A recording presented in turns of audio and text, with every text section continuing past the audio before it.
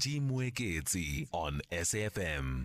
9:20 it is on the Talking Point, and in our Thinking Point today, we want to talk about the economic impact of any possible stricter restrictions, because we know that the acting President David Mabuza is expected to meet today with the Coronavirus Command Council. The number of COVID-19 cases continues to increase, and there are fears that this could lead to stricter restrictions, which businesses in various sectors have warned against and have emphasized they can afford. For more on the likely economic impact of a tighter lockdown, if at all, we're joined by Duma Gqubule, who is the founding director at the Center for Economic Development and Transformation. Morning, Duma.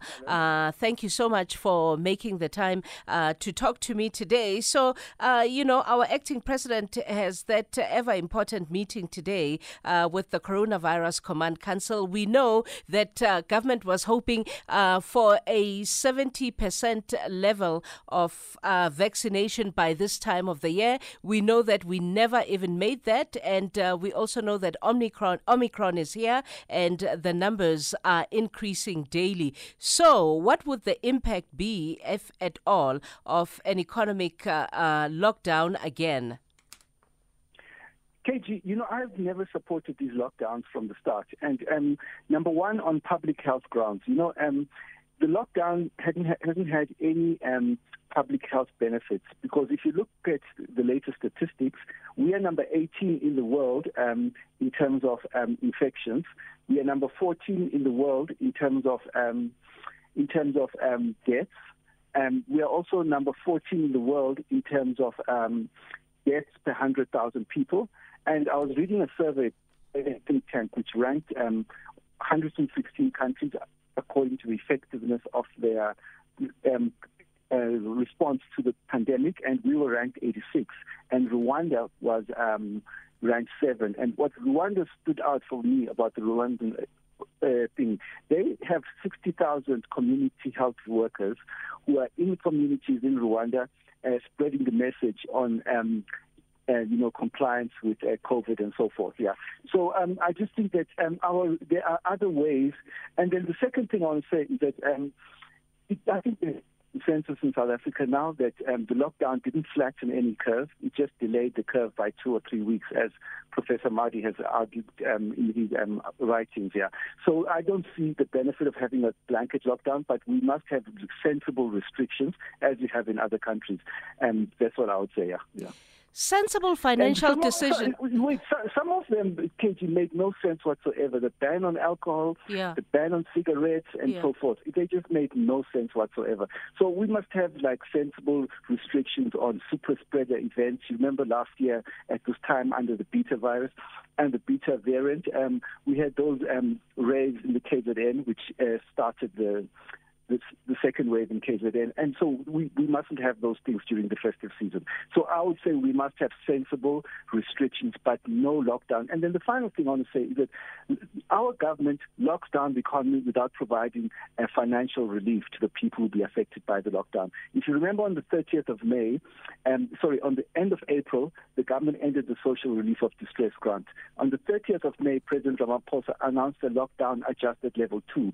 5 weeks later, we saw the July riots in KZN and Gauteng. So, we've lost 2.1 million jobs since the start of the lockdown. It is painful. When I went to my mall this last weekend, on the Sunday, people were scared. They were asking me, is the president going to lock down the country again? And they were scared for their jobs. I could see the fear on the people's faces, Yeah. Speaking of jobs, of course, Duma, we are facing this astronomical unemployment rate in our country. And of course, that equally, supports your argument that we should never have any stricter lockdown. How do we turn this unemployment issue around as we approach 2022 to hopefully give some hope to young people in our country?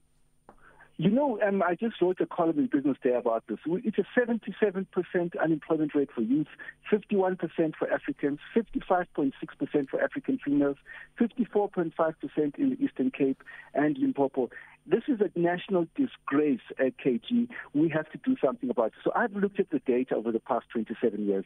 When there is a clear relationship between government spending and the performance of the economy. And when the government was spending and investing in its people between 2004 and 2008, we created 3.1 million jobs. Employment in South Africa went up from 11.7 million to 14.8 million people. And we were investing in our economy. Our public investment was increasing by 14.2% a year, and government consumption spending was increasing by almost 5% a year. So all I'm saying is that we have to go back towards the government investing in these people and stopping these suicidal austerity policies. South Africa does not have a debt problem. South Africa can pay. South Africa can afford to invest in its people and its infrastructure and make this a country that we're proud of. Yeah. And of course, we just came out of the Reserve Bank and the Reserve Bank governor increasing interest rates for us about a week or so before we got into the fourth wave. Was that a wise decision? No, it makes no sense. So you have the National Treasury announces an austerity budget with cuts over the next 3 years. And then soon after that, the Reserve Bank announces an increase in interest rates. I saw forecast by one of the accounting firms. They're forecasting by 2024, 300 basis point increase in interest rates. So this is a guaranteed policy. The ANC government got a hiding in the elections recently, 46% thing. So by the time of the next election, unemployment is now 12.5 million. By the time of the next election, it will be above 50% for people of all races. It will be heading towards 14 million unemployed people. These policies are guaranteed, KG, to result in higher unemployment here. Yeah. And in truth, though, we are in a way still under lockdown. Alert level 1, it may be, but it still comes with a couple of restrictions. For example, no travel from midnight to 4 a.m. But that travel actually impacts a lot of, for example, trucks that make goods travel in our country and through to the rest of the African continent. Do you think that we should completely let go of all of these restrictions, these lockdown restrictions? You know, this one, the night one, right from the beginning, and the curfew, I just thought I didn't see the point of it. I can see why you want to close restaurants a little bit earlier, but to have a lockdown between 12 and 4 makes no sense to me whatsoever. Yeah. Okay. We'll leave it here, and thank you very much for your time, Duma. Thanks, KG. Thank you. Duma Gqubule is the founding director at the Center for Economic Development and Transformation. We'll see